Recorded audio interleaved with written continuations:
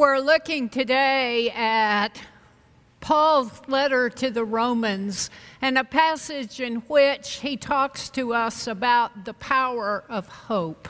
Let's pray together that God might be at work in this word. Holy God, you are the one who gives us the gift of hope. It is the gift that gives life meaning and purpose. And so we ask that your word might fill our hearts and our lives, that in hope we might share hope with a world that desperately needs it. Amen. Hear these words.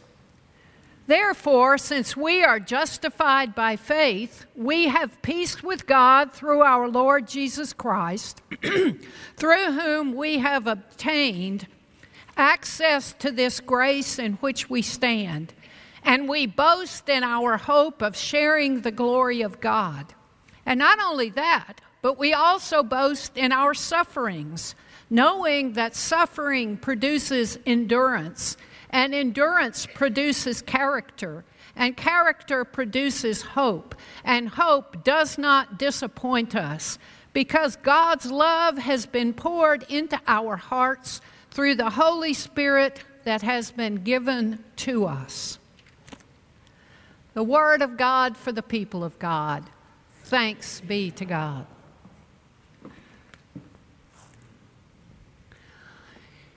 In the interest of full disclosure, I must tell you that I have not personally experienced much suffering. I grew up in a stable home with two loving parents. I was blessed to have a good education. So I don't know much suffering on a personal level. What I do know about suffering, I know because I've been a pastor and I have seen other people suffer. And I know enough about suffering to know I never want to experience it on a personal level. I have been a pastor long enough to know that some of you sitting here today probably have known suffering. And I have been a pastor long enough to know the crucial role hope plays in our lives, because without hope, life really isn't worth living. Now, I have, to be sure, experienced loss on more than one occasion. And I have known people who did not think women should be in ministry, a few of whom made my life really miserable for a time. But none of that rises to the level of suffering. Struggles I've had, suffering I have not. Yet, in the midst of my struggles, I have come to appreciate Paul's promise when he says, suffering produces endurance. Endurance produces character. Character produces hope. And hope does not disappoint us. Now, this promise in the midst of struggle is a reminder that most pain does not last forever. It's a promise that gives us a broader view of things, allows us to look back on the troubles in our lives and see them as times in which we really did grow in endurance and character and hope. But my experience as a pastor and my knowledge of the crucial role hope plays in our lives make me struggle with this promise that Paul makes.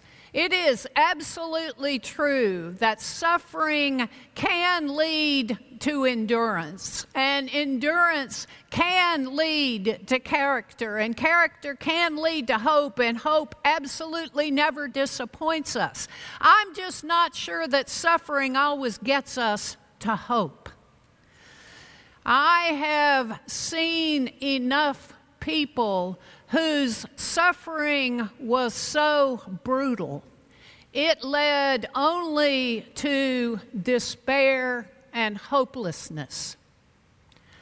I want to tell you about Chester. When I preached Chester's funeral service, there were more people in attendance at that funeral than have attended any other funeral service I have ever preached, which probably makes you think that Chester was a saint. And indeed he was. He was a saint in his church. He was a saint in his professional life. And he was a saint for his wider community. Now, Chester taught senior high Sunday school. How many of you have volunteered for that particular job? A few. It is a calling. Chester taught senior high Sunday school when he was well into his 60s, and he had a room full of young people every Sunday. That's the kind of guy he was. He was an ethical businessman who was generous with both his wealth and his time. He volunteered all over the community, and he held every position of leadership the church had to offer at one time or another. A few months before Chester died, he had surgery to remove a cancerous brain tumor. The news that came from the operating room was good. His doctors used words like, "We got it all." And he appeared to heal rather quickly and began returning to his normal activities with a smile on his face. Then one morning, I got a call from his wife, Becky, who was in a panic, and she said, "Karen, come quick." And I knew from the tone of her voice that Becky had found Chester dead when she returned from a trip to the grocery store. I did not expect to find what I found when I got to their home. Chester died of a self-inflicted gunshot wound to his head. Becky told me later that he had never really fully recovered from his surgery, that he had pain in his arm and in his hand that was so excruciating he could not remove his wallet from his pocket. The doctors tried to do whatever they could to ease his pain, but nothing worked. And on the morning he died, the pain had simply gotten to be too much for him. Now, friends, I long ago gave up judgment on people whose suffering is so brutal they take their own lives, because I understand that there are things which are worse than death, and unbearable, unending pain and suffering are chief among them. And if I can understand there are things worse than death, I fully trust the God we have met in Jesus Christ to understand there are things worse than death, and to wrap loving arms of grace around those whose pain has been so unbearable they have taken their own lives. I share this story with you as an example of a man of deep faith and strong character whose suffering was so unbearable he lost all hope. And perhaps if Chester was the only person whose suffering had driven them to hopelessness, I might feel differently. But Chester is not the only one. And that is why I struggle with Paul's words here. And I find myself asking, is there something more to this passage than a promise that suffering always leads to hope? Am I missing something here? And I think the answer to my questions is yes. Yes, there is something more to this passage than a promise that doesn't fit every situation. This passage is also a call to us as the body of Christ. But in order to hear that call, we have to step outside our culture just a bit. You see, you and I are part of Western culture, which places high value on the individual. And we bring our cultural outlook to our reading of Scripture. And so we tend to hear Scripture speaking to us as individuals about individual concerns, which Scripture almost never does, but that's how we hear it. And here in particular, Paul is not speaking to individuals. Paul is speaking to a community. Just listen to the language he uses. We are justified through faith. We have peace with God through Jesus Christ.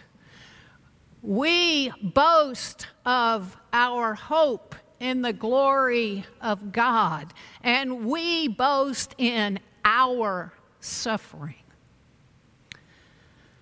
Now, suffering is almost always experienced individually. To be sure, Chester suffered as an individual. People who experience abuse, more often than not, experience the pain of abuse as individuals. But Paul is writing here to a community with an understanding that God's people are all in this together. We belong to each other. When one of us suffers, we all suffer. When one of us knows joy, we all share in the joy. And friends, the only way some brutal suffering can be redeemed is through the care of the Christian community. Paul is speaking an important word to the church here about our call to suffer on behalf of one another. If a young child who has been abused since birth is ever to have a hopeful future, it will only be as people step in to make love real in that child's life. Too many abused children have been robbed of a sense that their lives matter, robbed of a sense that their lives have worth and value, because they have never been loved in the way that children need and deserve to be loved. Friends, loving an abused child in the way that child needs and deserves to be loved is hard work. It demands our time, our patience, our commitment, and it is a return that is a love that is oftentimes not returned. And yet, it is the love Christ calls us to give, and it is a way we suffer on behalf of one another. I told you earlier that I placed my trust in God to receive Chester as a beloved child whose earthly suffering had come to an end. I also trust that Chester never lost his hope in eternal life. And while I wasn't there at his last moment, I suspect his hope in eternal life might have played some role in what he did.